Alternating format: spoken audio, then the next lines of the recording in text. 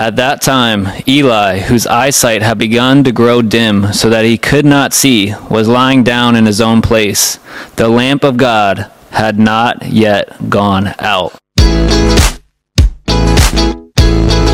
Hey, and welcome to the Summerbrook Takeaway. I'm Tanner Treffin, joined by Pastor Joey. And this past week was Happy Fall, y'all. And it was a great message we got to preach together with my wife, Mary, so it was a lot of fun. Yeah, it sure was. It was a blast. It was about burning bright or shining bright, and we got our lamp here that we talked about in the message. And we just read at the intro about how the lamp of God had not yet gone out. God's still moving. And we leaned into Hannah, we leaned into Eli, and the boy Samuel. Yeah, it was a great message, great time. What were some of the highlights from Happy Fall all together? Oh, man, I tell you, I love that the trunk or treat with all the different cars lined up, all the group leaders. That was super cool. Made that happen. Watching the kids get the candy and play the games, that was awesome. Mm-hmm. The pony ride was cool, and you guys did such a great job with your trunks. There was one that was a pirate one, where they were walking the plank, and people were fishing in another one, and they were popping balloons, and that was just a lot of fun. Yeah, they were all sensational. I was so proud of the entire group. Yeah. So diving into some of the message. We started off with Mary, and she talked about the women's corner of the Bible, and I thought that was cool, and we connected with the ladies, and she pointed out the biblical Hannah, but also Hannah Moore, who brought reforms and helped do Sunday schools and different things with the kids, and then Annie Johnson Flint, who wrote this hymn that a lot of people are asking for Mary for afterwards, and it's called "He Giveth More Grace," and so you can look that up. It's an awesome hymn there. Yeah, that was great. Just love hearing the transition from Ruth. Now we're into the book of 1st and 2nd Samuel. Long live the King! Long live the King! And just and why did we come up with that title, "Long Live the King"?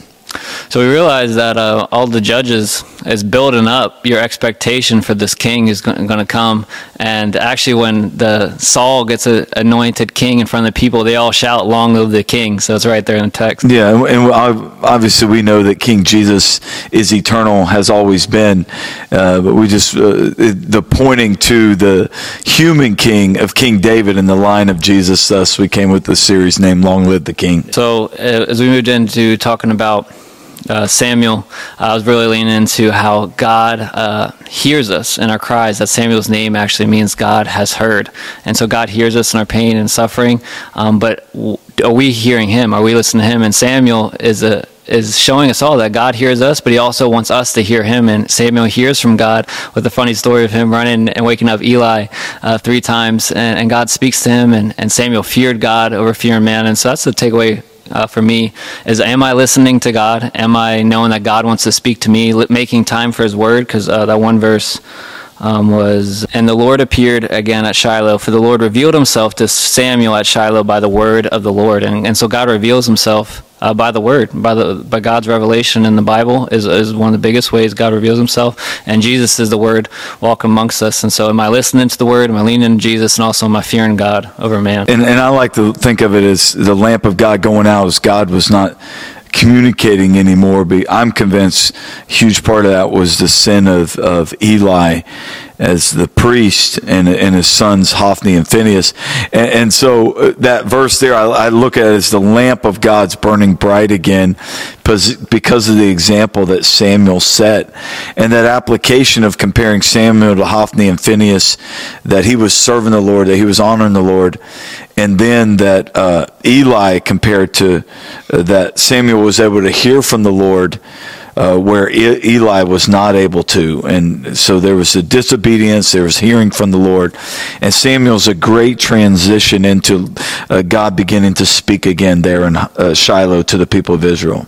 Yeah, that's strong. I love how God wants to burn bright in all of our lives. The light shines in the darkness, and the darkness has not overcome it. Yeah, it's absolutely huge. And that, like we ended the service after helping people return to the Lord and come and know Christ with this little light of mine, and that we're not to let that light be hidden under a bushel and covered, but it's to be shining bright. Yeah, and I think that song, it's a children's song, so you can kind of like part of you like, it's just a silly kid song, you want to dismiss it, but it's such a strong truth in that song that you might feel like your light is little and insignificant, but one light can really make a difference. So let that light shine. Oh, it's huge, because sometimes we begin to let that light dim, or we feel like that the Lord's not even with us anymore, and the Lord's there. Never will I leave you, never will I forsake you. But you sense that light is just going out, or your light for the Lord has never been lit. It's huge that we let that light shine bright. It's good. It's good. So, any other takeaways for them? Yeah, well, first of all, a couple more shout-outs. Thomas Deaton, who did the hayride, just tremendous. Farmer Tom. With the tractor, and he cleared out all the trees and out there. That was awesome. It looks amazing. And a safety team did an amazing job, and getting everyone picked up and helping them, because people were parking everywhere to make room for our outdoor service. And the food was delicious. Food was amazing. Great job there. Thank you. Yeah, big shout out to everyone that helped with the food, and I could just go on and on. Setup crew, takedown crew, just on and on of everyone who made a difference for the Lord. The worship team, and all the people that dressed up, and Brittany Smith doing the Happy Fall Y'all right here, this part, and the hay bales and all. Just great shout out all around there. Yeah, it's awesome. Cool. And what's coming up for us We are moving into 1st and 2nd Samuel. We're going to be looking at King David, which the scripture has been so pointed to that human king and the lineage leading to Christ. And for the next few weeks, we'll lean in there. It's going to be life-changing as a church. Super excited about that. And moving into the Thanksgiving season, and then moving into Christmas Eve season and the Christmas series. Super excited about the next couple months as a church. Yeah, it's going to be good. My takeaway, I think, just continue to let the light shine bright. For me personally, and that don't dismiss one person. I think it was huge, the obedience of Samuel and how the Lord appeared again in Shiloh. We cannot minimize how important one person shining bright, and then looking at that as an opportunity to light other people's lights as well, which leads really, if you think about it, towards Christmas Eve when we light those candles, and it just grows. And speaking of Christmas Eve, that's coming up in a couple months as well. And we're actually, because Christmas Eve this year is on a Sunday, we'll have 3 services again, but we flopped one of the times.